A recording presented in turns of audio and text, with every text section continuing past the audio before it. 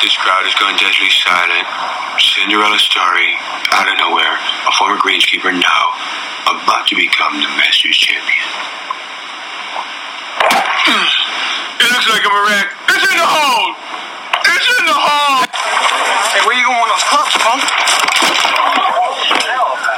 Mr. Gilmore, I'm your caddy. Oh, I'm sorry about that. No, let me carry these, all right? They're my grandfather's. Welcome back to Who's Your Caddy? I'm your host, Matt Ostick. Alongside me is Mac Farley and Jack Cummings. Today we have been banking an interview with PGA Tour member, U.S. Open participant, Donald Constable.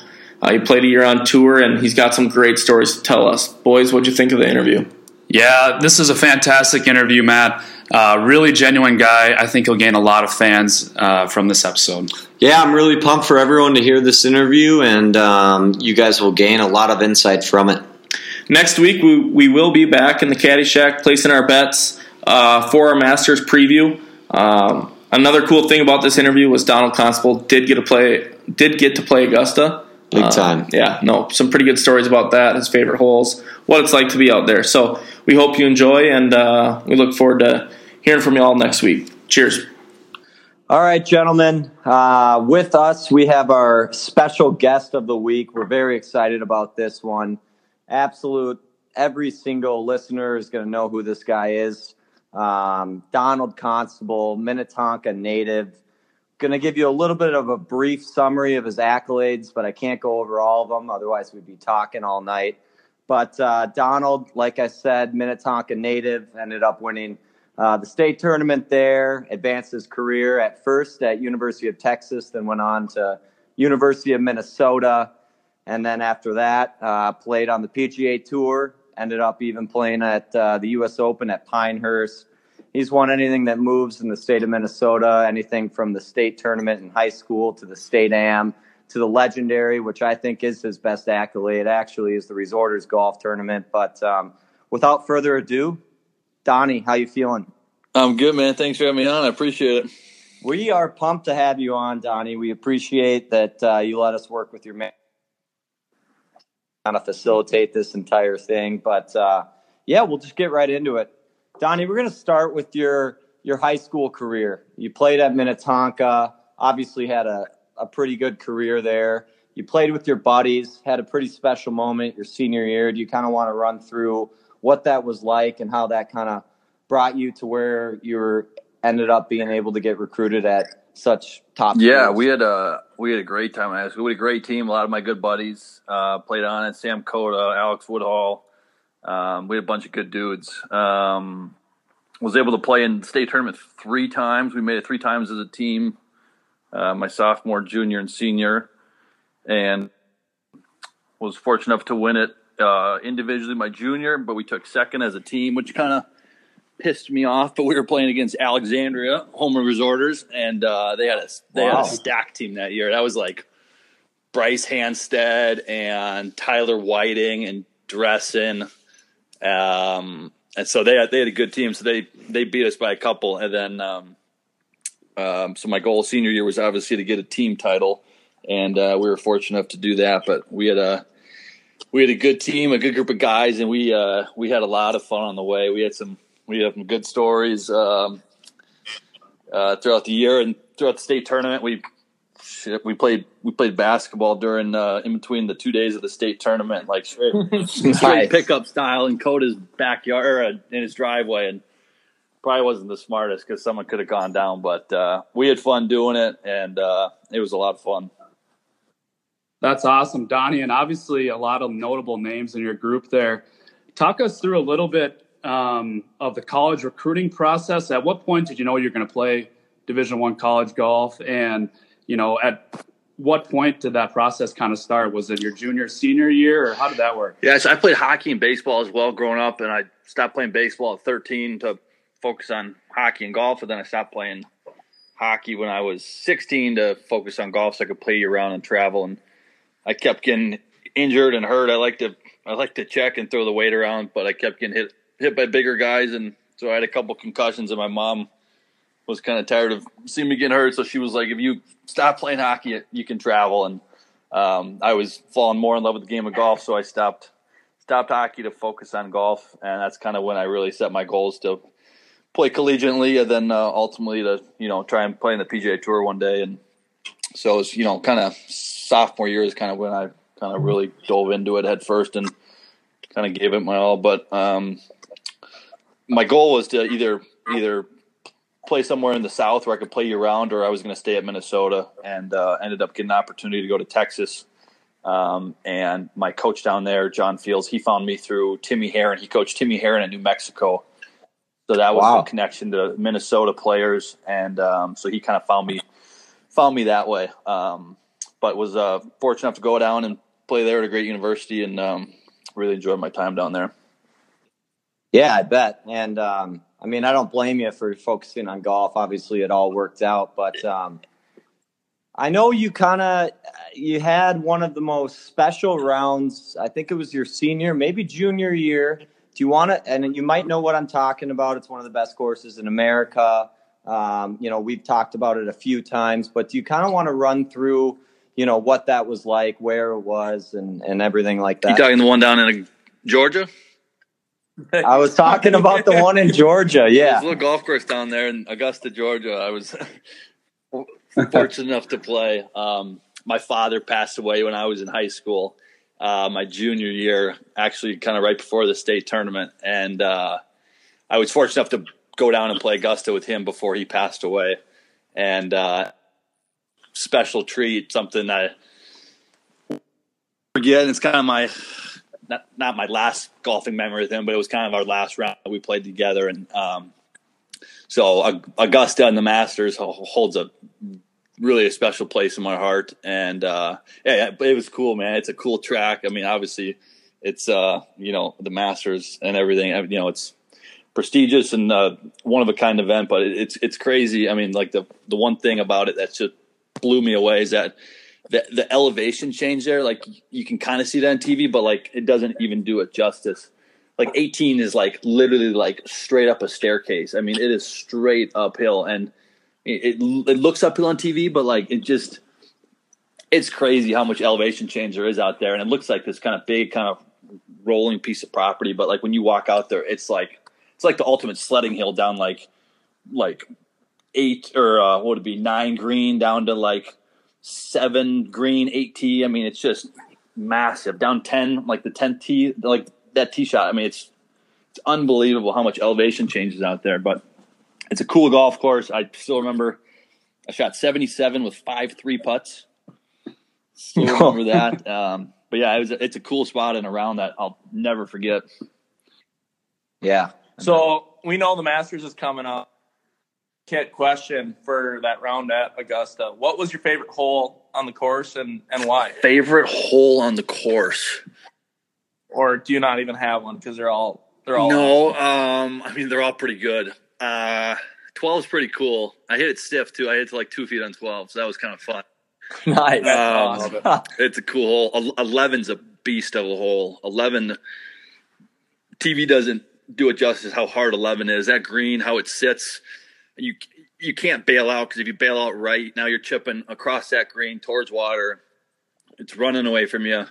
If you happen to chip in the water, you got to go back on the other side because it's yellow. So now you're hitting a 60-yard shot back over the pond.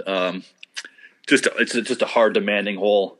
13 obviously is really good. Aiming corner in general. I just named all 3, but the second shot on 13, that side hill lie, again on TV, you can't tell, but I mean that ball is like for a lefty, that ball is just absolutely hanging below your feet. I mean that side hill lie, it looks kind of flat, but it is really below your feet for a lefty, or for a righty. That ball is just hanging up there on a hill,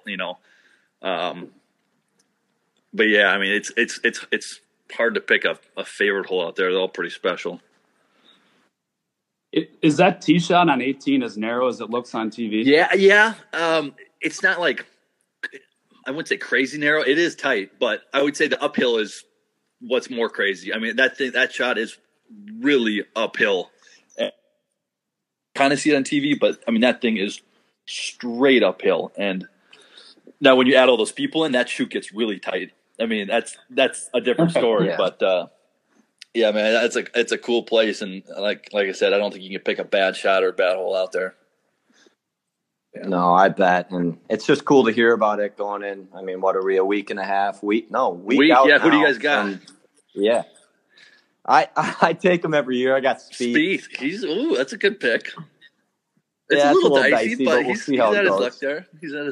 He's played well. So Donnie, here's a question we like to ask a lot of our guests, and then we'll kind of get back to some more about your career. But if we're on Sunday at the Masters, coming down the back nine, who are your top 3 guys that you're pulling for?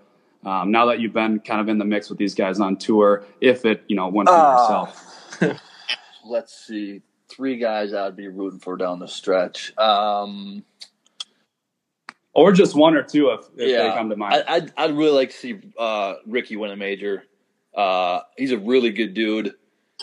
He's been in the mix. He's kind of, I wouldn't say got a bad rap, but he's got this overrated card played on him over the years. That kid is so talented. I remember playing college golf with him, and he was like a god back then, like amateur golf, college golf. I mean, he was so good, and obviously still is one of the best in the world. But he's been so close. I think he deserves one. But he's just a good dude, a good guy, and he's one guy. I think it's a lot of people would really have a hard time not rooting for him. Yeah, I mean, he's definitely one of the pod favorites. We kind of root for him. But, we'd love to see him pull one off. But for me, I don't know. I think Spieth, it's his golf course. I've liked what he's done there. He's got a good record. I don't know. Yeah, he definitely does. And I don't know if you have played with Spieth or know him at all, but it just seems like Augusta's kind of his home. Yeah, he's, he went second win, and he should have won all 3. Right. And that last year's Sunday was insane. But, pretty crazy. Yeah. Anyways, we kind of want to focus a lot on your PGA career and kind of what that was like and playing as a pro. So we don't want to, skip over your college career just because it was very astronomical. Obviously, you did very well at Texas and the U. But at what point, just for the listeners that may not know, you transferred to the U, why did you do that? What brought you back home? And then at what point at the U did you think, all right, well, I'm going to give this thing a go? Yeah. So I came back halfway through my junior year, and I was planning on redshirting my freshman year, and our 5th man was kind of struggling. And so I actually played my second semester. And then I played, I think 11, 12 events my sophomore year. So I was playing. I had a spot in the lineup, and I was playing. Being away from home was hard. That was a year after my father passed away, and so kind of moving away and being on my own was challenging. But I loved it down there. My teammates are still some of my best friends. Austin, Texas is awesome. I mean, UT in general, their athletic department, they win, their goal is to win national titles, not just compete. I mean, they want to win, and they're good at it in every sport. So it was a blast. But, I just wanted to be home. I've always felt and said that I think no matter what you do, you can get better anywhere. It just depends on the mindset and the program you set forth for yourself. So even though, we got snow up here and we get time off, I grew up doing that. And I got to a point where I was one of the best in the country and one of the best in the world as an amateur doing it that way. And so I knew if I came back, I could still progress and still work to play in the PGA Tour. And so I decided to come back. And to be honest, I played better golf when I was back in Minnesota. I think for me it was the right move. At the same time, I wish I also could have stayed at Texas because I absolutely loved it there.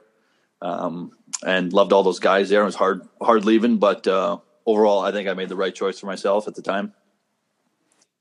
Yeah, definitely. Well, obviously you did, but when you were at the U, you graduate. Did you graduate? It was 2012. Yeah, right? So I was done playing in 11, and then since I didn't redshirt, okay, I had to. I shouldn't say I didn't have to. I always told my mom I would finish my schooling, get my degree, so I stayed a 5th year, and Graduated in 2012. Yep. Okay, Yep. got it. So you graduated in the spring of 12, and then, obviously advanced in Q school and ended up qualifying for the PGA Tour in 2012, if I'm not mistaken. Yep. So right? I finished school, and then actually I stayed amateur all summer. I wanted to play in the USAM again. I'd played in it twice already, and I wanted to go back, and so I stayed amateur all summer, and then ended up requalifying again for the USAM. Played my third AM. Excuse me, and then turned pro in the fall and played the North Dakota Open. It was my first pro tournament. I think I finished maybe like 5th or something like that. And then I went to Q school and made it through all 4 rounds. So I played one professional event, and my second pro event was the Sony Open. Wow. That's So- crazy. Kind of before we get to the PGA, I want to know a little bit more about Q School. I mean, I've read a ton about it. It seems incredibly intense. You got so many guys that are gunning after their spot on the PGA Tour, and there's a lot of tournaments involved in it. Can you kind of bring us through the pressure of Q School, or were you feeling it at that point? I mean, you were so young, but I mean, what was it like? You have so many guys that, are so good for so little of spots. So, I mean, how much pressure was there in Q School? Yeah, I think my first year was probably the easiest. Now, granted, I made it through that year. I'm not saying that's because it was my first year and technically easy. It's not easy. But I didn't really know what it was, right? Like I didn't have expectations. I didn't understand the pressure of second stage and how second stage is basically bigger than third stage or finals. But I think my first year when I made it through, I was one of 4 guys to make it through all 4 stages. So if it's your first time going through, you have to go to pre-stage. So it's pre-stage, first, second, finals. So there's 4 stages if it's your first time. So I was one of 4 guys out of 12,000 that made it through all 4.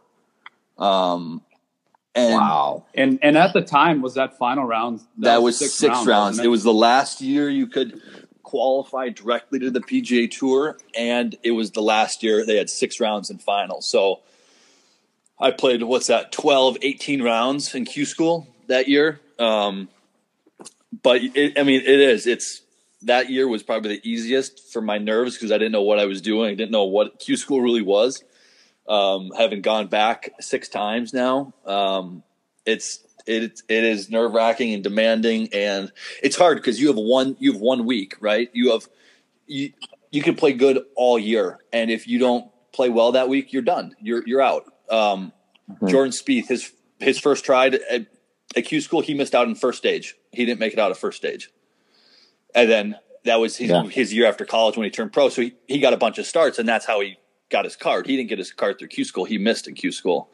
And so, I mean, if you just don't have it that day, you don't have it, and you just are done, and you got to wait another year. And second stage is more nerve-wracking and harder than finals because second stage is the stage where if you at least make it out. So back then when you could go directly to the PGA Tour, they took the top 25 in finals. So at final stage, there's 156 guys, and they took the top 25, made it to the PGA Tour. Well, everyone else had a full card on the web. Everyone was fully exempt on the web. Right. So if you just made it to finals, you had a tour to play on, right? You had a job. Mm-hmm. And so second stage is where everyone panicked and freaked out and all the nerves kicked in. Because if you didn't make it out of second, you didn't have a job. You had to go back and play mini tours or go teach or, do whatever. At least if you made it to finals, you had a job, you had some job security. And then once that changed, where now you have to go to the web, I made it through Q school 2 years ago, and I finished like 72nd maybe. So now it's top 45 go to the web, and 40, top 45. So 46 to 156, they all have conditional web status, right? Well, I finished 72nd, and I didn't get a start until the 5th to last event of the year. So guys, 80 to 156, technically they are on the web.com, yes, but they didn't get one start all year. So it's hard. It's challenging and demanding, and but it's just because you have 1 week, and one bad hole can screw the whole week, or it's crazy what can happen. I got some some horror stories that are just, I got food poisoning 2 years ago at final stage. It's like you can't take a rain check and just like, oh, I'll play next week, right? Like you got to play with food poisoning, and it's, you look up and you miss by 2 or whatever, and it's like, I wonder what would happen if I didn't have food poisoning. It's like, yeah, I mean, it's hard. I had a buddy of mine, George McNeil, who's on tour. He's won 2 or 3 times. He went to Q school 10 times before he made it. Wow. So how old was he when he made it? He was in his 30s, I think. His 10th time, he won Q school his 10th time. But he went 10 times straight and didn't make it through. So, yeah, I mean, it's crazy. I've been following you since I've been a little kid, and I remember constantly following you through Q school and kind of watching some of those. I mean, as you were kind of describing, it's sometimes it's one hole that cost you almost the entire Q school, and it's crazy like that. But yeah, I've been following you like crazy, and it's kind of remarkable to kind of live by vicariously and see how much pressure is coming in and out of those things. And to add on to that, Jack, when I think of Q school, I think of it kind of as, like you said, it's a survive and move on type of week to week mentality. What's that like? Are you guys staying in the same hotels? And do you guys see each other? Are people gripping it tight on the range? I just feel like that's a high intensity.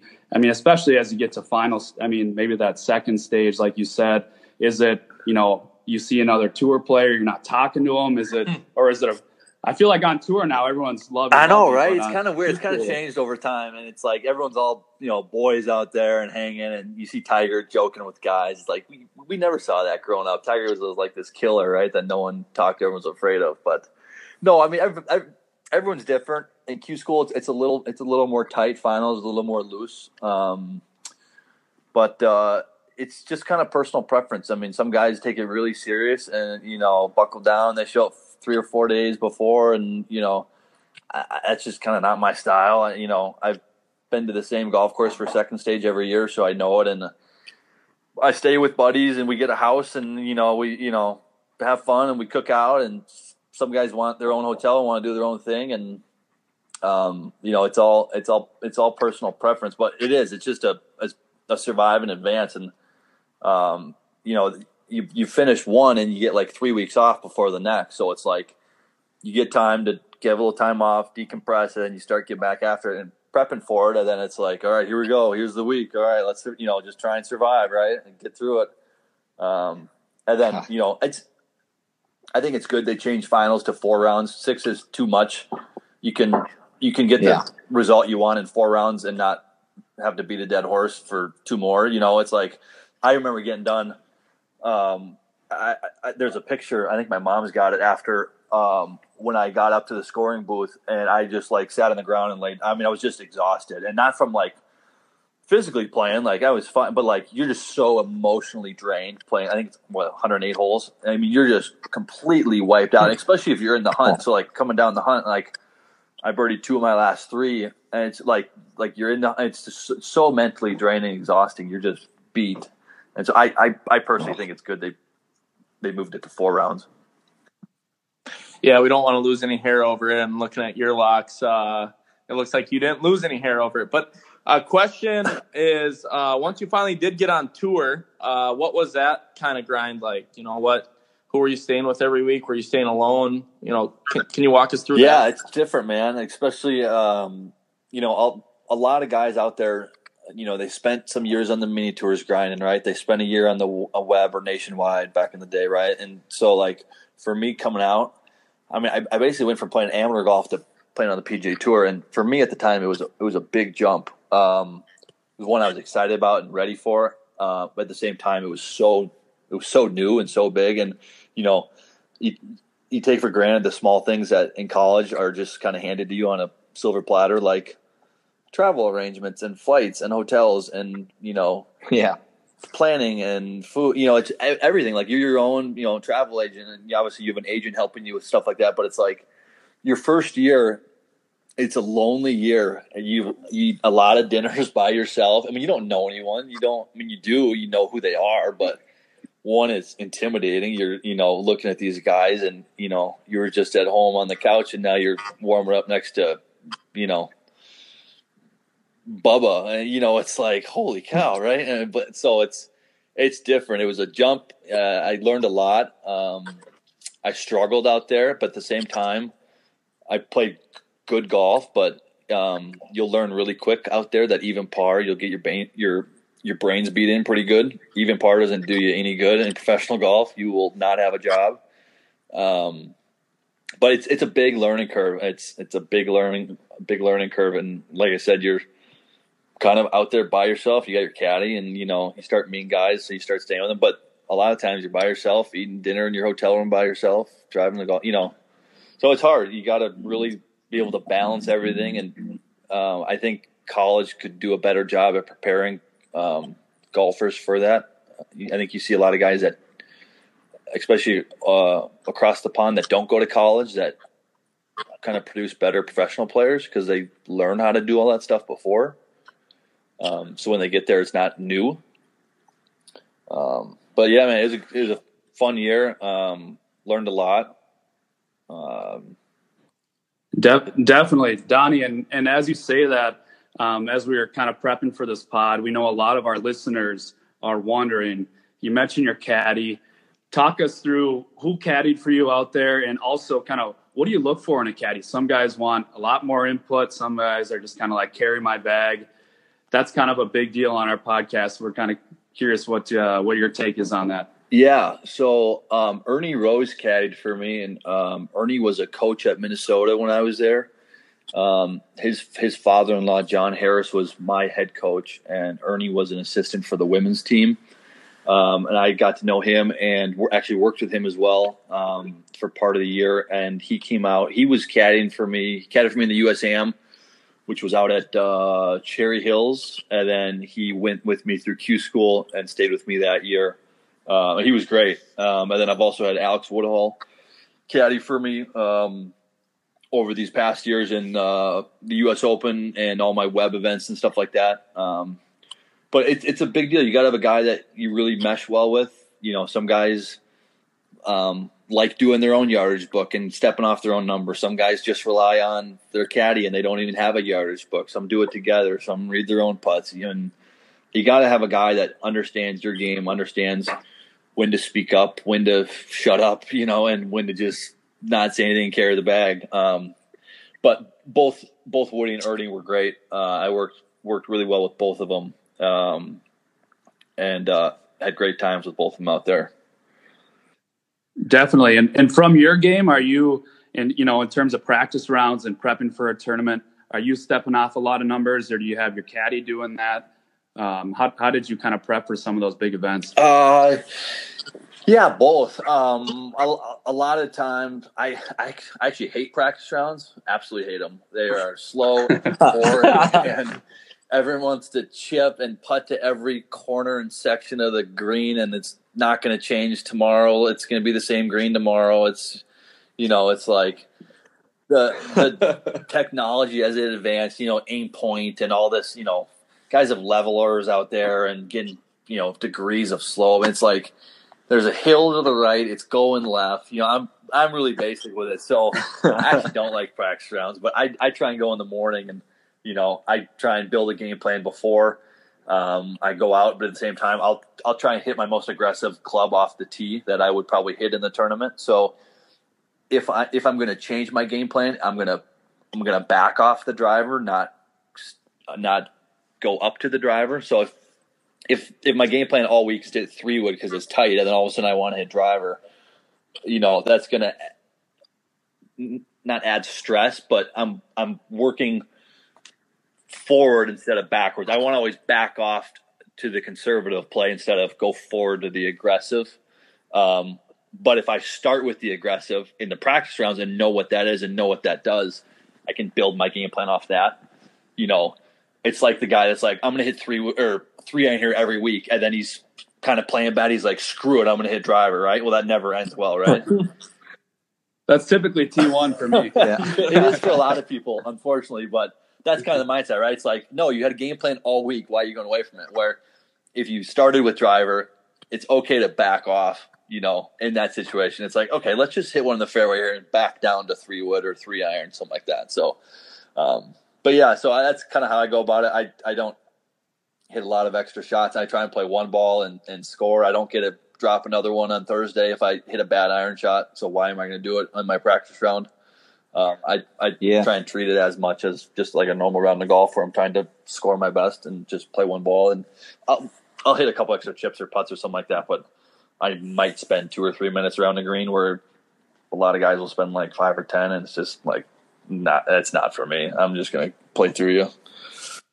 Yeah, and I actually really appreciate that. I mean, a lot different, but I've done the practice round things, and it gets long and tedious. But, I've been following you for a while now, whether it's at resorters or different tournaments, and I've kind of found that in your game. Maybe it's just your demeanor on the course, but you kind of give not a lackadaisical, but almost a nonchalant type of attitude out there, where you're very poised, you're calm, and you're kind of, at least at resorters, you got driver out all the time, which I really appreciate. But no, that kind of makes sense, and kind of leads me into my next question. And you had a full year on the PGA Tour, and what I want to know, and I think a lot of our listeners want to know, is what's the day-to-day like? You come to these tournaments maybe on a Tuesday or Wednesday, what are your evenings like after you play? What's going on in the morning? What do you do after a round? Maybe not preparation wise, but, you had your caddy or whatever, but, how different was it with the crowds, with the sponsors, with the money, with the purses, with everything involved in it? Kind of take us through a day-to-day life in a PGA Tour's shoes. Yeah, I mean, it's different for everyone. Again, going back to being like a rookie, like right out of college, like not knowing anyone. Like when you get out of the golf arena, right? Like let's say you got a morning time, right? So you wake up, you're going to get in the gym or do whatever you need to warm up and stretch, go grab breakfast. Now, you're spoiled out there. You're treated like kings compared to even the web, and the web compared to, mini tours. But let's back up. You show up at the airport and you get a brand new, whatever the sponsored car is. So you get a brand new Escalade or a brand new truck, or at the Byron, we got an Escalade that had 7 miles on it. So it's like, you get everything. It's just everything. It's insane. So you get a truck and, whatever, and do your practice rounds, whatever. So like Thursday, you get morning time, you're going to wake up and have breakfast. They have gyms that they bring in, like basically like big trailer gyms they bring to every event. You can go in there, get stretched out, or have a chiro, or get a lift in, whatever. And then, play. And after you have lunch and practice, get your work in, whatever. When you're done though, and you like kind of step out of that and you go back to your hotel again, like your first year, like you're on your own, like, right. Like you haven't made a lot of money right away. If you're starting the year out to like have your family travel with you full time, or me as a 23-year-old, like I wasn't married. It's just myself. Right. So like when you get out of it, it's just kind of like a normal event, to be honest. Like, okay, what am I going to do this afternoon? Well, I'm going to go have dinner by myself, and then I'm going to go to a movie, or maybe you go with your buddies or whatever. But like a lot of these older guys, like a Zach Johnson or a Webb Simpson, like they all have their families, right? Like they're not going to go hang out and go to a movie with you, right? Like they're going to go hang out with their wife and kids and go have dinner. And so, yeah, when it comes down to it, when you step out of the whole golf arena, when you leave the golf course, it's kind of like any other event. You're just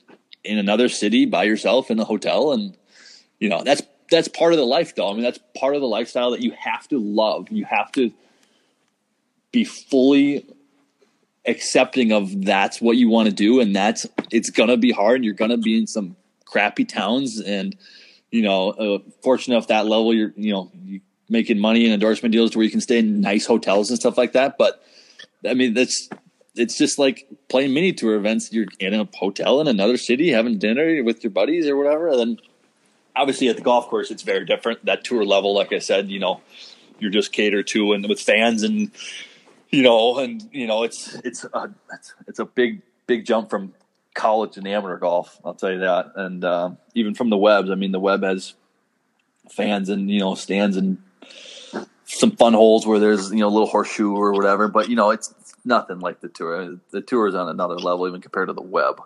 But it's a fun atmosphere to be a part of. I'll tell you that. Definitely, that's awesome. And Donnie, you talked a lot about the amenities, the endorsements of sponsorships. We noticed over your career, you had a number of sponsorships. We see Adams, Great Clips, Titleist, Southwest Airlines. How does that all come up? Is that once you get through Q School, is that something your agent Jim Lehman is helping you out with? And how does that all come together? Yeah, so I signed with Jim after making it through Q School, being a Minnesota guy, and obviously Tom being a Minnesota guy, and I was with him for probably 3 or 4 years. I'm not with him anymore. I'm just on my own. But yeah, so like a lot of those deals, let's see, like a basic deal. So a basic rookie on tour is going to make a minimum deal of $100,000 for a club deal, and a ball, shoe, glove deal at FootJoy or whatever is going to be like $40,000. Like that's just a stock rookie deal, right? Like you could go to like sign with like Callaway and like they're known to pay more, or maybe a Strixon or something like that, right? Like you could find ways to make a bigger contract. But like if you just wanted to stick to whatever bag you had coming out, which is what I did, I had a mixed bag, and I signed with Adams and had to play one club, carry the Adams bag, and wear the Adams hat. So that was my deal. I had Titleist wedges and Odyssey putter. I had Nike irons and a TaylorMade driver. So what was your Adams club? A hybrid. Nice. They're known for those, aren't they? Yeah, they are. They're good. Technically, TaylorMade owned or bought Adams, so I was technically using their driver as well. But so my contract was actually through TaylorMade, but it was an Adams deal because TaylorMade owns Adams, or did at the time. I don't know if they still do or not. But so I only had to play one club. I could have gone to Callaway and switched up my whole bag and probably got a bigger deal or something like that. But that's just like a standard rookie, deal that everyone's going to get. And then when it comes to, Adams, the Southwest, that was an Adams deal. So everyone on Adams' staff signed with Southwest. And then Great Clips, he's a Minnesota guy, and Great Clips was started up in Minnesota. And so I signed with him, and that's probably my best and favorite one, because you would think with long hair and Great Clips wouldn't be the best endorsement, but yeah, with the lock, right? Yeah. But it was the one that everyone. I'm surprised. Right. I'm actually really surprised. It was the one that everyone commented on. They're like, "Dude, that's awesome! You have Great Clips, and you got 3 months of lettuce or 3 years of lettuce, right?" It's like, dude, that's great. Like everyone, I guarantee you, if I had short hair, no one would have noticed. Really, it's like, oh, just he's sponsored by Great Clips, like whatever. But like, people would come up with comments like, dude, that's awesome, man. That's great. It was kind of funny. It actually worked out better than long hair, but yeah, I mean, you got agents that help you find stuff. You got your coach or family friends that find something, or they know. There's a ton of different ways to find deals and stuff like that. At that level, I was an agent. When I came off the tour, I didn't feel like I needed one at the time.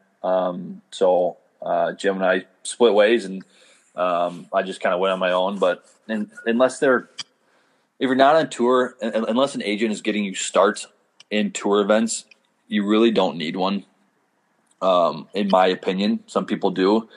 If you're playing mini tours and you have an agent, you're going to call your agent and ask him to reach out and get balls for you and gloves.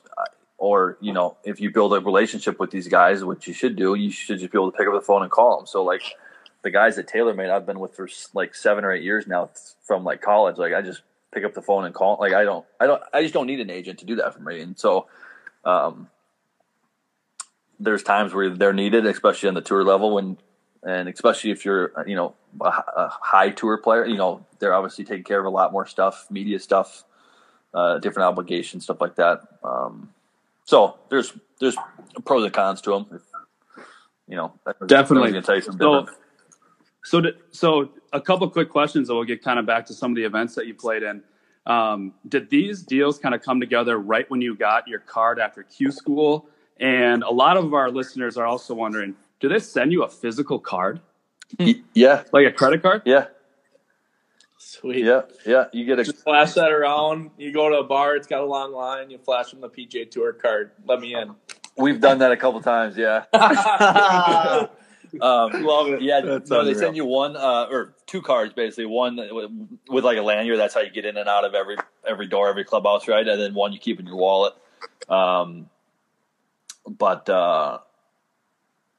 Yeah. Sorry, what was the first part of the question? Yeah, I was just curious. That was kind of the main part. But these deals that you had available to you, was that after Q School or is that during? No, that's after. Yeah, that's after. Yep. Because they want to see if you're going to end up being on the PGA Tour or on the web. Now it's, you go directly to the web. There's no access right to the tour. But, yeah, I mean, like I said, and, everyone will have the option to have a club deal, especially if you've been with a company coming out of college or playing mini tours, working your way up. So those deals are kind of right there. Jim found me a deal with a company called Leisure Society, which was like a high-end sunglasses company that ended up going into clothing, and so I wore their clothes, which they were a great company, but they were all cotton shirts. So when I was playing like in the summer in July in Memphis, it was like 100 degrees and wearing full cotton. It kind of was brutal, but a great company, really cool stuff. But so I mean, most of those deals come after, and then obviously like the bigger deals that these guys have are, from building relationships with guys over the years. And stuff like that. But a lot of your basic deals are going to come after Q School, especially my year when it was definitive whether you're going to be on the PGA Tour or the web, instead of just everyone going to the web. But yeah, they all came after. All right. In terms of your PGA Tour schedule, what was your favorite event that you played in on tour? Favorite event? That was my first year going to Pebble. Ever playing Pebble. So I played Pebble, Monterey, and Spyglass, the 3 rotation there. And we had just perfect weather out there. So that was pretty cool. Those tracks are special. If you haven't got out there, that's a one you got to do. Everyone talks about how good it is, but standing on the cliffs of Pebble, I mean, it's really good. Did you have an am playing with you there? I did. Don, I think his name's Don Beal. He used to be the old CEO of Rockwell. They made stuff for the military, or still do, which was really cool because I have a big, I should say fascination, but love for the military and law enforcement, and that's something I would have liked to have done if I didn't play golf. So been able to talk with him about some of the stuff he's done and some of the guys he met. He actually had a SEAL commander from Team 3 come out, and I got to meet him. Which was pretty cool. But Pebble was cool. Quail Hollow is great. That's a badass golf course. That is a beast of a track, and they just redid it a couple years ago to make it even harder. But a funny story, Quail Hollow. The year I played was the last year before they redid their greens, so they kind of just let them go, and they were just terrible. They were like a public course. I mean, honest to God, they were like a public golf course. And so guys, what were they running? Oh gosh, they were so bad. I mean, I was like the 6th or 7th alternate. And so I was the web event that week was in Georgia at University of Georgia's golf course. So if you're on tour and you're not in that week, you can go down and play the web event. You have priority over everyone on the web tour. So I wasn't in Quail Hollow, and I think I was 7th alternate. And so I went to Quail, played a practice round Monday, drove down to Georgia, played a practice round there Tuesday, woke up Wednesday morning, and 8 guys had WD'd. And I got in. So I drove up. Was that because of the conditions? Yeah, the green. So the last guy to WD was Retief Goosen. He was injured. But the 7 before, all WD'd because the greens were so bad. So Ian Poulter shows up. Everyone had heard how bad they were. Ian Poulter showed up. He walked to the putting green, looked at it, walked inside, withdrew, and walked back to his car and left. Come on. Yeah, swear. That was the year. Ferrari. That was the year Sergio. I think it was Sergio. He chipped a 10-footer because it was so bad. He didn't want to putt it. Like there wasn't someone's mark or anything. He was just a straight putt. He wanted to chip it. He chipped it. Wow. They were terrible. But the golf course itself is awesome. I played that week with Scott Stallings, and he was saying, he's like, this is the closest to Augusta that we get condition-wise. He said this is by far the best golf course condition-wise that we see all year, except for Augusta. And the greens are terrible. Now they ripped up the greens, moved a couple holes, and it's phenomenal now and even harder than it was. But that's a big golf course. It's a fun track, though. Yeah, I bet. I mean, you watch it all the time. The greens look phenomenal, but I never knew that kind of insight on it. Yeah, that was the year. Before we get to Pinehurst, I want to ask one quick question. If you were playing on the PGA Tour now, or back, when you had your full status, I want to know after maybe it's a Tuesday practice round, maybe it's a Friday, legitimate tournament round, but what guy on the PGA Tour right now, after a round, would you want to hop in the clubhouse with and just have a beer with and shoot the shit? Right now, compared to back then, or both? Whenever. Either or, both, whatever. Either or. I would love to sit down with Zach Johnson, and I've met him once before, but I would love to pick his brain about his career path and how he struggled for so long. He's a Midwest guy. I think he was probably 30 or 31. It was his kind of last kind of straw. He got a bunch of guys from his club to give him some money to go to Q school again, and ended up making it late. But he battled out in those mini tours for a long time, and you just don't see that as much anymore these days. You see all these young guys come out that are so talented and just come out and they compete and they act like they belong there, right? And they do. But like those kind of old time stories of guys just like really grind out. I mean, Tom Lehman's a great example. Tom Lehman, I was just about to bring that up. He was 31 or 32, and then he was number one in the world. I mean, those stories are just kind of hard to come by more these days. Dan McCarthy just won the Webb last week. I know Dan, and he's 30. He's been battling. Yeah, he's been battling. Then he got injured. I think he's 33. So he's gonna be a rookie at 34. There was a guy last year I played with on the Webb. I can't remember, I'm blanking on his name, but he got his tour card and he's like 41. He's a rookie on tour at 41. Wow. I mean, that's a grind, man. I mean, that's a 20-year grind. That's like, guys don't understand what 20 year of like a normal job. And I'm not saying anything bad about normal. Like that's a long time. 20 years of grinding on the mini tours and driving. I mean, Kevin Streelman, he used to drive across the entire country. I mean, he lived out of his car. I mean, you just don't hear those stories anymore. So, right. I'd love to grab a beer with one of those guys. Even Streelman, he'd be a great guy just to kind of hear his story, pick his brain. Zach spent through that. Zach's a big family man, big Christian guy, very nice guy. I've met him once before down in Sea Island where he lives and where I spent a winter. And but yeah, man, one of those guys. If I wanted to sit down and have more than one beer, it'd probably be I don't know, DJ, but he might get in a little more trouble. Stay away from DJ having. You never know what you're getting into. Yeah, you never know with that one. Yeah, exactly. No, that's incredible insight, and it's just fascinating to hear, kind of the day in and day out of what it's like to be on the PGA Tour. I mean, not many of us even know a guy that has been able to experience that. So it's thank you for that insight. But I want to talk a little bit about the 2014 U.S. Open at Pinehurst. I know,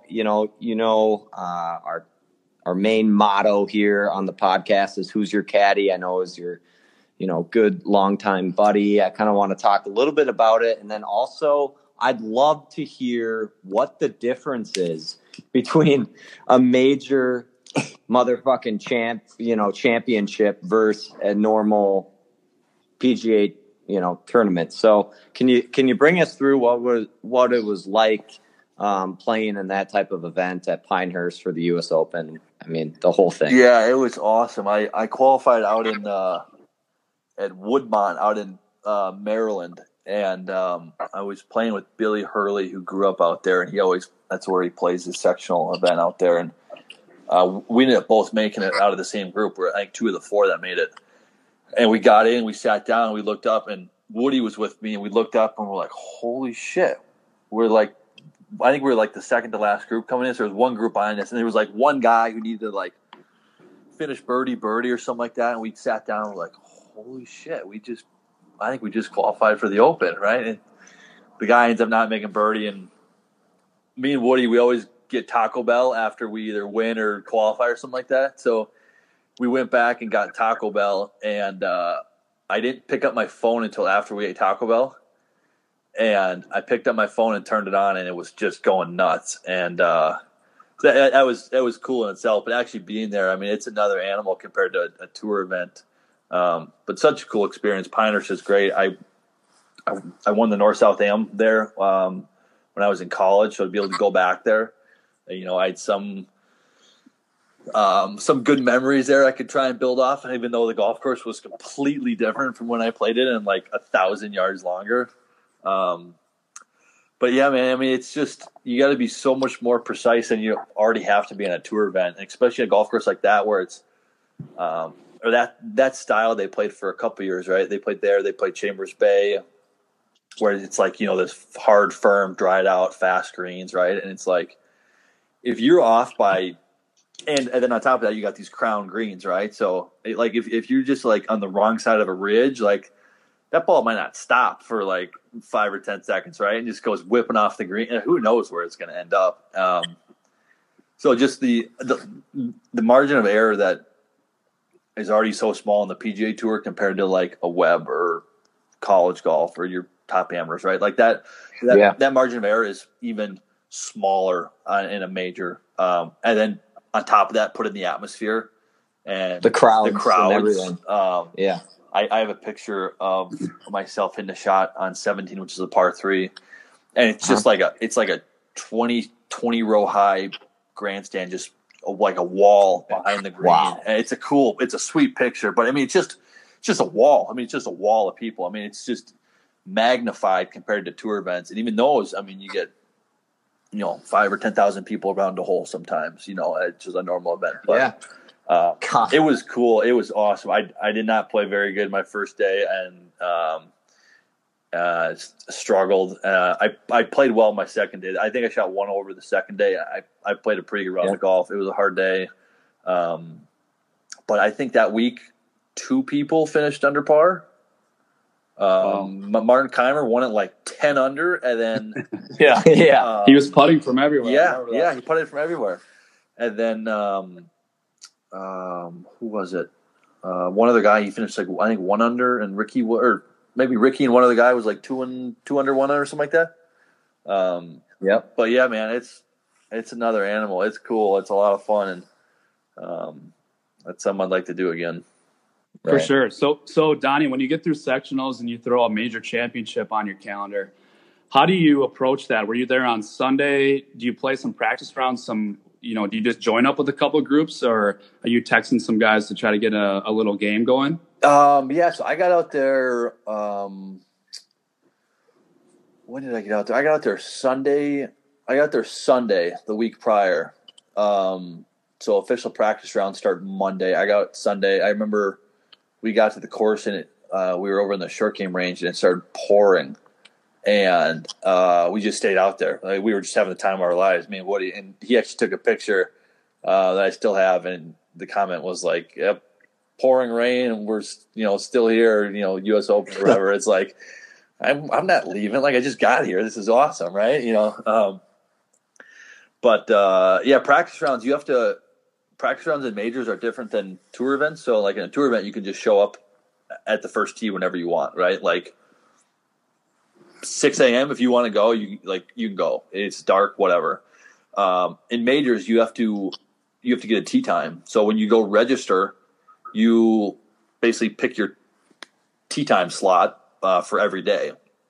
So if Ricky, Rory, and Dustin are all playing at noon and there's an open spot, you can just put your name in and no one can kick you out of it. Like no one can show up and be like, oh, actually, Spieth's going to play with us today. Like, no, that is your spot, right? So you can sign up and play with kind of whoever you want. Now, those guys all have games, right? Like they all have a foursome. They understand that.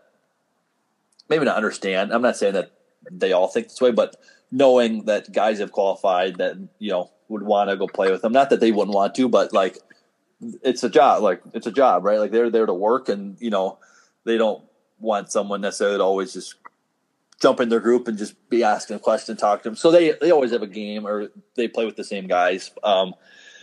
That week I played with I played with Chris Kirk from Georgia. Him and another guy from there. I can't remember who the other guy was. I played one morning by myself, just went out early. Played with Clayton Rask. He was out there. He qualified that same year.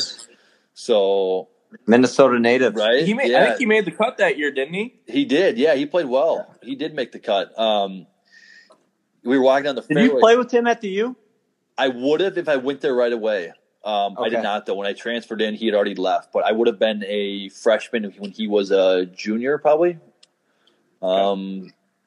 Maybe a senior. I think junior. But anyways, so the first day I played with him, and so it was me and Woody and Clayton, and his caddy was Chili, Eric Chili's from Chatham Town Course. So me, Woody, Chili, and Clayton, and then one of my buddies came out and was able to walk with us in the practice round, and then Jim Lehman was out. So we had like 6 Minnesota guys all walking the fairways, in a major, which was kind of cool. You sound like Bryson out there. So, so you can kind of pick and choose where you play, when you play. Some guys play, like 9 on Monday, 18 on Tuesday, the other 9 on Wednesday, and then just kind of call it a day and relax. The other hard part about playing on the PGA Tour as a rookie, also playing in majors, is that they're all new golf courses to you, right? So like these guys have been playing these same golf courses for like 10, 15, 20 years, right? Like they know everything about it. And you literally have to learn a new golf course, learn new greens, learn every characteristic about it. And then the next week, go to a new one. And, we just went from West Coast to East Coast. Now we're in Bermuda. And these golf courses react this way. And the rough is, and you're constantly having to relearn new golf courses that are foreign to you that these guys have been playing on for 30, 40, 50 rounds. I mean, they really know them. So that's a big difference. And in a major, you can be going to new courses where guys haven't played it. But, a lot of guys are just, if they've played it before, trying to just get one practice round in, maybe 9 or, another 18 and just kind of chill and relax, get their work in. It's a long week, so you don't want to try and burn yourself out at all. Another question about Pinehurst. Part of Who's Your Caddy, we like to do course reviews. So actually we did a couple down in Austin, Texas. We did Spanish Oaks and Barton Creek. I don't know if you ever got to play those when you're down in Texas. Yep.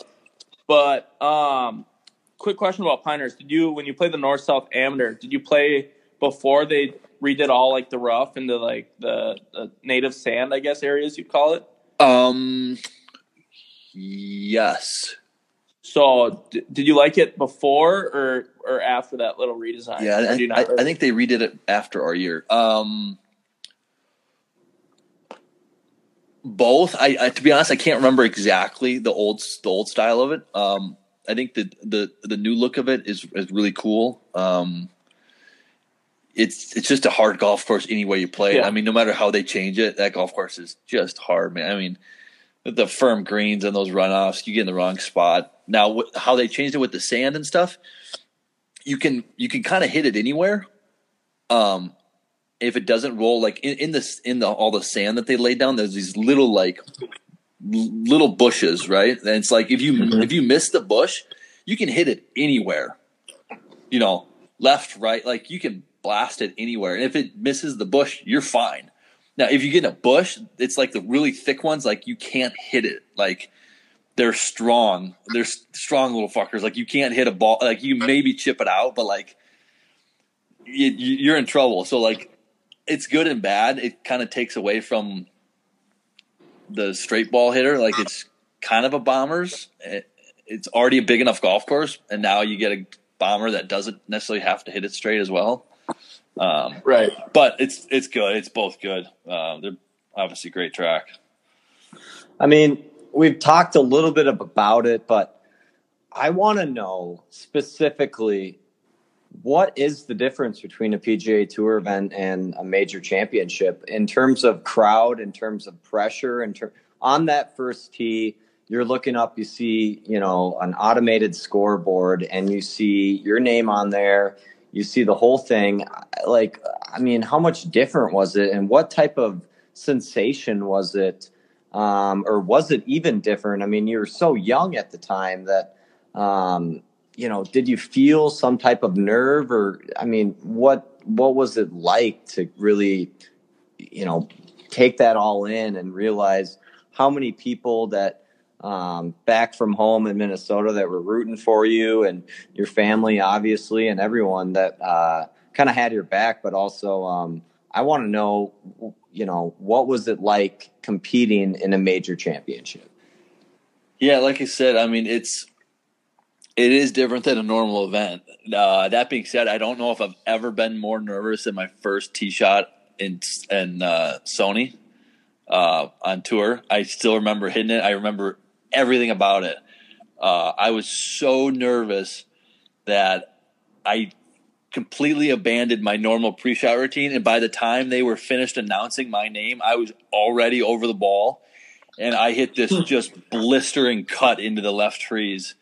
Yeah, and I'm a drawer of the golf ball, but I just wanted to hit that thing so quick and get it over with.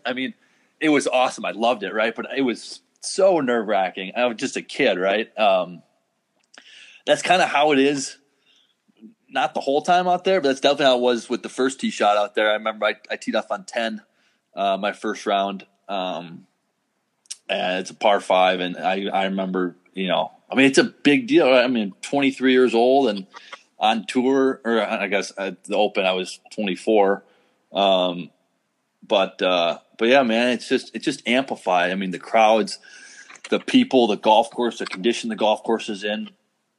And then, like I said, I didn't play great my first round. And when you start, and this was kind of my year on tour too. I don't know if you guys want me to touch it all on my play or whatever, but definitely. Yeah. When you start playing poorly, or not even poorly, it's like, so I played 15 events on tour and I didn't make one cut. And everyone's always like, what's your best finish? And it's like, I didn't make a cut. And everyone's like, what? Really? And yeah, obviously that sucks. But at the same time, I looked back in the year, someone asked me what my scoring average was. My scoring average was 72.4. And wow. I didn't make a cut. And when you start struggling and start missing cuts,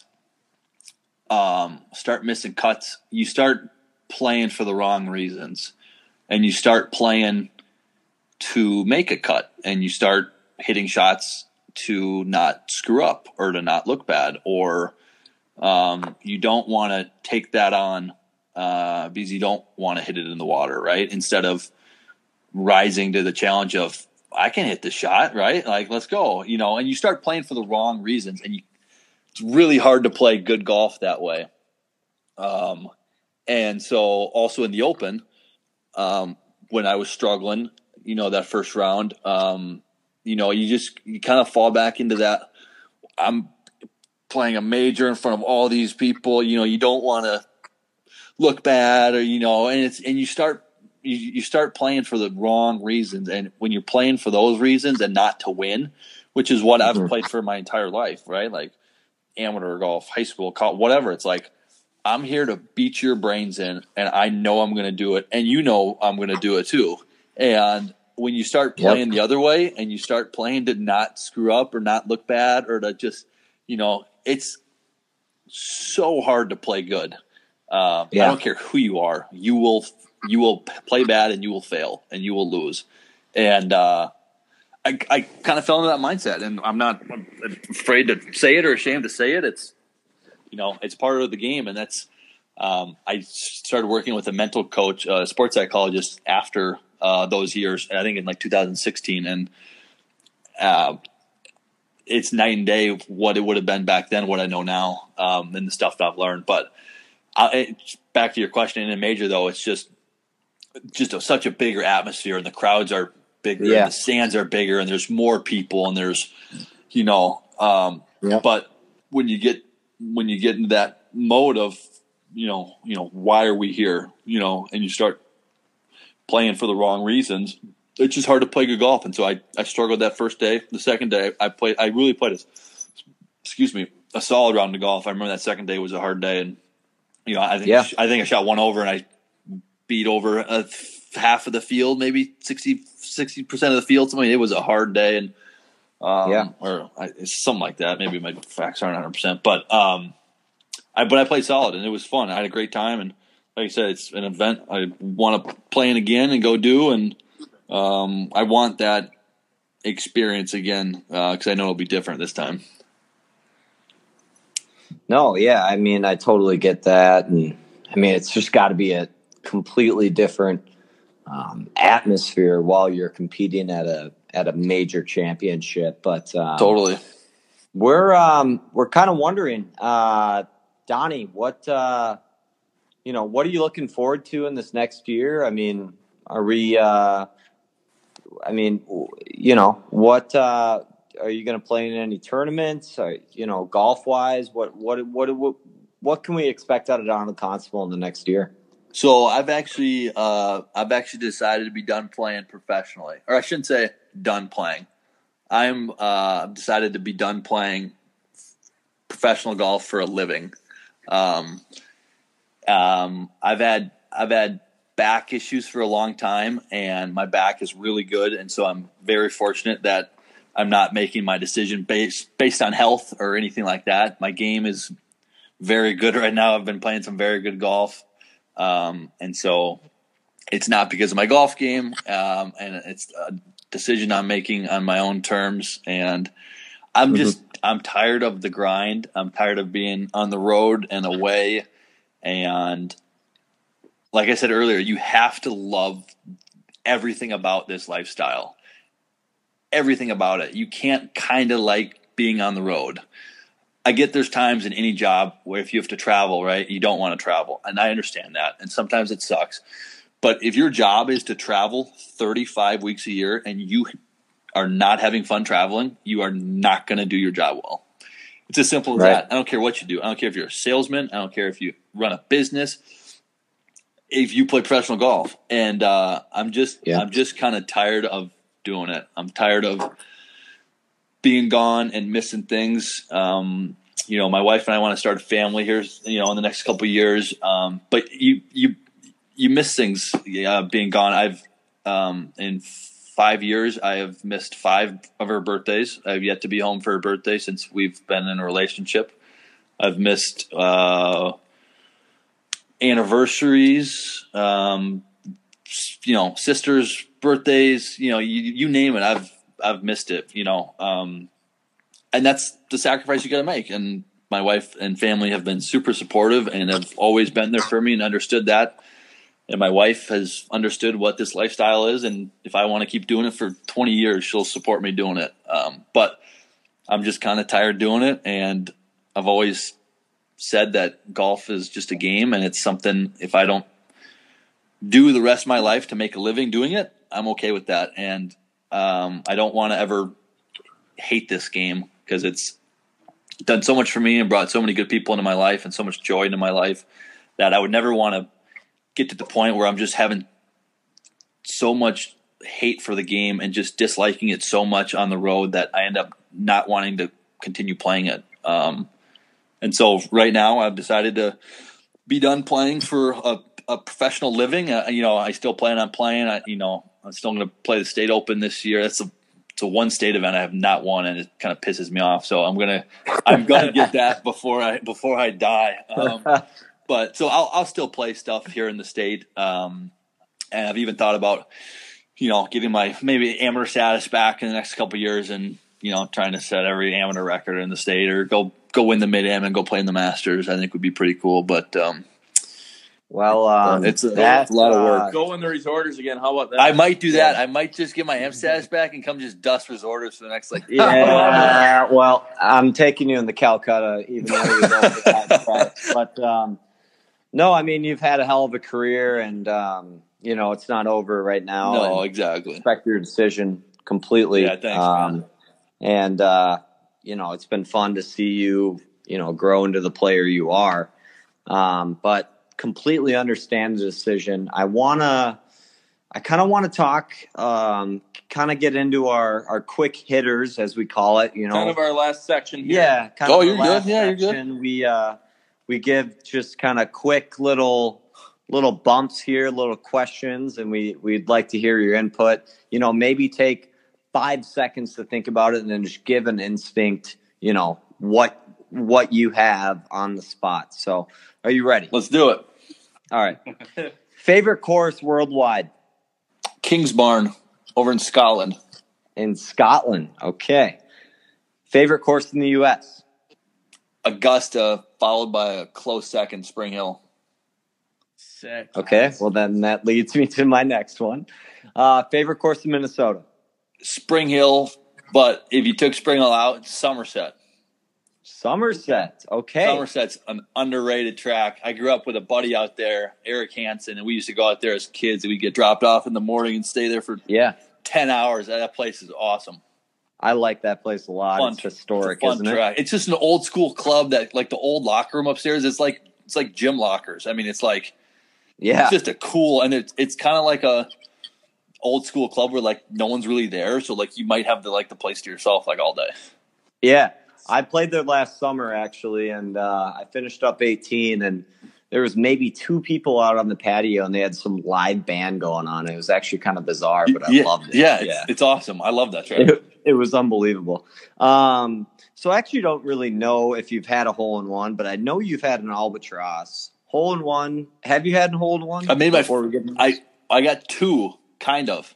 Okay. Kind of. How does that work? Kind of. Simulator? So I got my first kind of hole-in-one at the year I qualified for the U.S. Open. Okay. At sectionals. Really? Playing a practice round, 16 out of Woodmont is this like 230, 2-tier green, and I like Haas shank a 3-iron. And I'm like, Woody, throw me a ball. And he throws me a ball, and I jar it. No way. Oh, that counts. Yeah. That counts. I hit it, and it's like going Ain't no right. hobby. It's like going right. Like I like literally shanked this thing almost, and like the guys start walking off. I was like, "Woody, throw my ball." So like he throws one, and kind of like steps to the side, and I hit it. And they start walking. And I'm like, "Oh my gosh, don't go in." I remember saying it. I said it out loud. I was like, "Don't go in," and it hits and rolls up this slope and goes in. And so kind of had that one. I got my first hole-in-one though, true one last year. Okay. Where was it? The Classic up in Brainerd. Nice. Okay. We were playing, me, Woody, and Coda went up there Nice. last week of April, like the first, or maybe not last week of April, but like one of the first couple of weeks they opened and played with the head pro up there. It was freezing cold. The 12th hole, that downhill par 3. Yeah. I hit 5-iron or 4-iron. It was cold and into the wind, and Woody had just hit it to like 12 feet, and then Coda hit it to like 5 feet. So you had the best of them. I did. And then, but it was like one of the most pure golf shots I've ever hit. Like, I've had stories of like buddies that made one like sculling one and it ran up. Like, this thing was like a flushed, tight 2-yard draw from like 190 into the wind. And it like sat on the edge though, because it like, we thought it stopped. We're like, oh my gosh, like, how did that go in? And then we like started walking and then it dropped. So it was pretty cool. I got to see it. That's unreal. I got one for you. We got a couple more total. My quick hit for you is, who's your dream foursome? My dream foursome has to be my father, Ken Griffey Jr., and Marcus Luttrell. Sick. I love that Ken Griffey Jr. one. Greatest athlete of all time, bar none. For sure. If he didn't get hurt. Best swag too, without being too cocky. Ken Griffey was dope. Yeah, not too bad. You just walk up with a backwards hat, and that just kind of says enough back in the day. Yeah, exactly. Yeah. All right, and Donnie, here's the last quick hit. Oh, sorry. Actually, we got a couple more coming in live feed. From Cummings. I'm sorry. I got a couple. You're good. Keep know, them Donnie. coming. I got nothing to do. He's thinking about it on the spot. All right. So I was with you down in Tonto Verde when you kind of went off. Do you remember this a couple years ago? Yeah, like 2 years ago. Yeah. It was like 2 years ago. Yeah. You went off. I can't quite remember what you shot in the front nine, but you ended up, I think the next day or something like that, we ended up shooting the course record. Not we, you. But you have it at Tonto. I want to know how many course records you have and where. Well, I shot 31 that 9, and we were playing with Lincoln and his younger brother. The next day. And can I say one thing before we get into this? I played damn well for my game. You did play solid. Yeah. I shot 35, if you don't quite remember. How many shots did Donnie give you? He didn't give me any. Oh, cocky by you. He didn't give me any. I got my ass whooped, but he didn't give me any. Yeah, and then. But it was you, me, Lincoln, and Davis, I think. Yep, and then your dad was playing behind us. We played the 9th hole with him and I think Lincoln's dad. Yep, exactly. Yep. But yeah, the next day I shot. I was playing a big money game with one of my teammates, Robert Bell, and a couple of his buddies, and I shot 62, and just fleeced them. And then I actually set the course record last year again at Tonto. I shot 63 back-to-back days on the other track. Nice. So that would have been Peaks, which I believe is the other course record there. So we're at 2. We're at 2. I know we have one at Sutton Bay. I got 2 at Sutton Bay. Okay, nice. I got 66 from the Skulls, and then the next year I shot 63 from the Snakes, which is one up. Okay. So I got 2 there. So we're 4. I set way back in the day. I played a tournament at Whistling Straits on the Straits course, the other one, and I said it was a junior event. I don't know if they said it was. I don't know if it was. It wasn't anything deep. That was 69. That for sure is broken, so we'll leave that one out. I got Spring Hills. I got Spring Hill at 64. Oh. Okay. We're at 5.5 with the Whistling Straits one. Yep, 5.5. I feel like being a junior, that has to hold, right? It's like that's got to hold. Yeah, that's got to hold. Yeah. So we'll count that. I got 61 at now it's called Golf Club of Sioux Falls. It used to be called Westward Ho. I got that in a Dakotas Tour event. Fun fact, I didn't win that week. I shot 69, 61, 70 maybe and lost. So that just shows what professional golf in the mini tour life is like. Yep. And that course record will never be broken because they redid the golf course right after the tournament. So I got that one forever, which is awesome. Nice. Yeah. So we're holding on to that one. Yep. I believe that's it. Okay. Oh, that's it? 6? Yeah. I think that's it. So that sounds pretty good. Yeah. All right. And then I have one for you. It's my last one. And then I know Mac has kind of a closer for you for the quick hits. But mine is when you're at the resorters, especially the year you won. I mean, I watched every single match almost because I lost right away like I normally do at resorters. What is your tactic and demeanor at resorters is my first question. Number 2, what is the number 1 gettable hole at Alexandria Country Club? Number 1 gettable hole. Well, my tactic, I hit driver everywhere. God damn it. I knew you were going to say I hit driver everywhere. Okay. Fun fact. Statistically speaking, the closer you get it to the hole, if you're in the fairway, thank you. You will hit it. You will hit it closer to the hole. Statistically, Charlie Hoffman. There's a instructor named James Seekman. He works out of Nebraska. Works with Charlie Hoffman. Charlie Hoffman. He liked to lay up from like 110 yards, and from 110 yards, he averaged like 14 feet, right? And he was like in the top 10 or 15 in proximity from 110 yards, right? At like 15 feet or 14 feet. Don't quote me on the numbers, but it's something like that, right? Okay. From 65 yards, he would hit it to 12 feet.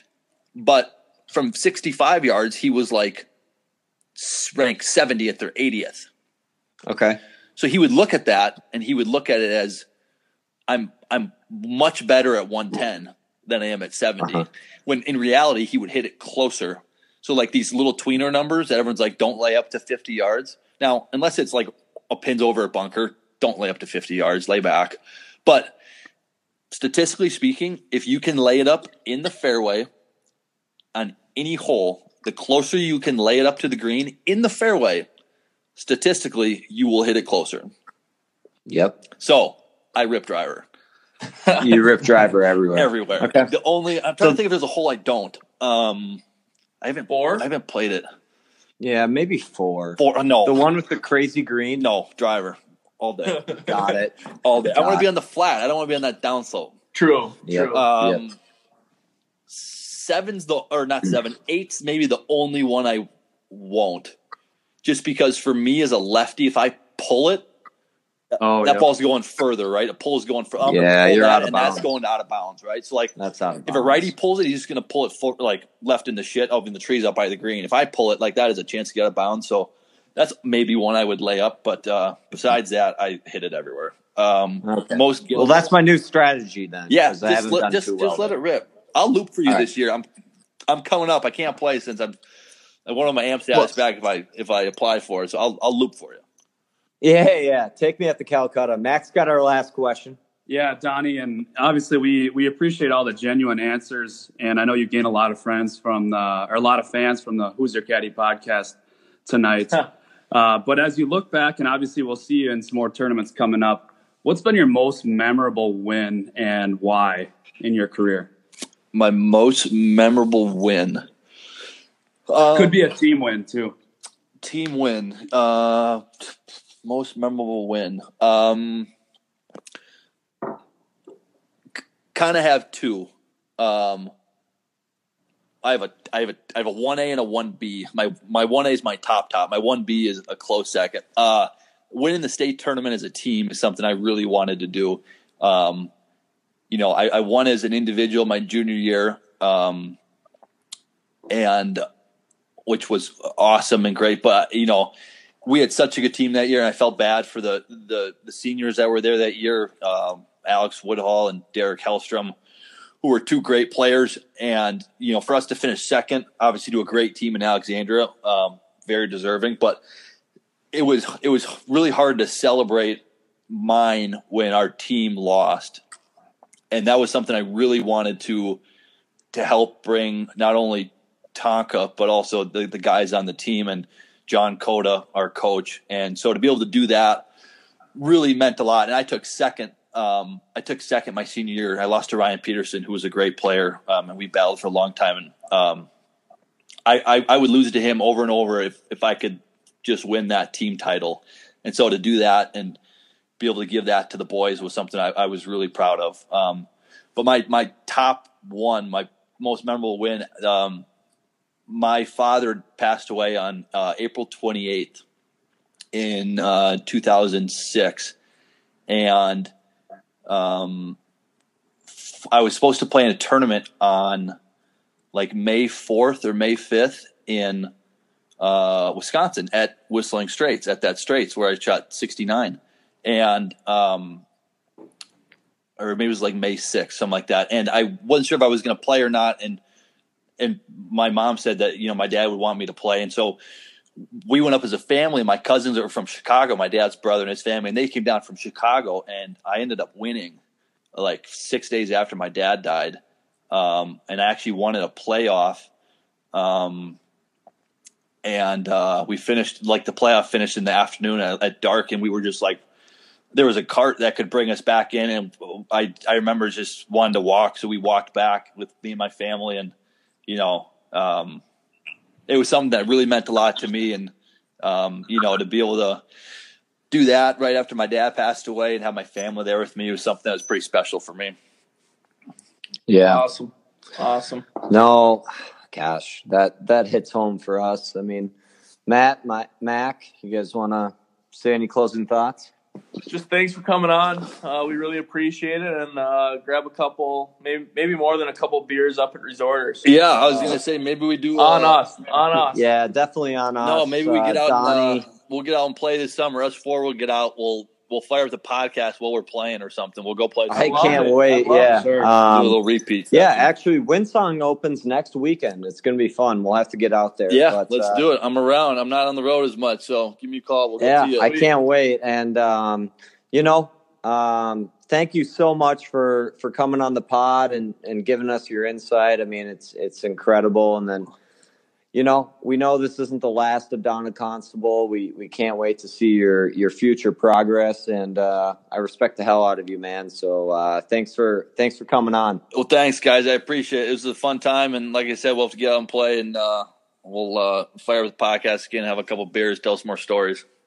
I can't wait. Awesome. All right. Thanks, man. All right, thanks, boys. Donnie. No problem. Thanks a lot. Take it easy. Yeah, likewise. See ya. I hit balls maybe 20 minutes, putt a little bit, smoke 4 or 5 cigarettes, drink 3 Diet Cokes, and go to the first tee. Sundays I won't even go to the range. Said she tired, little money, need a big boy. Pull up 20-inch blades like I'm Lil Troy. Now it's everybody flocking, need a decoy. Shorty mixing up the vodka with the liquor. G-Wagon, G-Wagon, G-Wagon, G-Wagon, all the housewives pulling up. I got a lot of toys, 720S pumping for that boy. You was talking shit in the beginning, back when I was feeling unforgiving. I know I pissed you off to see me winning. See the ink glue in my mouth and I be grinning. 100 bands in my pocket, it's on me. 100 deep when I roll like the army. Get more bottles, these bottles are lonely. It's a moment when I show up, God, I'm saying wow. 100 bands in my pocket, it's on me. Your grandma probably know me. Get more bottles, these bottles are lonely. It's a moment when I show up, God, I'm saying wow. Everywhere I go, catch me on the block like a Mutombo. 750 Lambo in the Utah snow. Trunk in the front like a shit Dumbo. Yeah. Cut the roof off like a nip tuck. Pull up to the house with some big butts. Turn the kitchen counter to a strip club. Me and Drake came for the when I got quiet, all of y'all disappeared. Before I dropped Sony, none of y'all really cared. Now they always say congratulations to the kid. And this is not a 40, but I'm pouring out this shit. Used to have a lot, but I got more now. Made another hit, cause I got bored now. Always going for it, never pump fourth down. Last call, Hail Mary, Prescott, touchdown, yeah.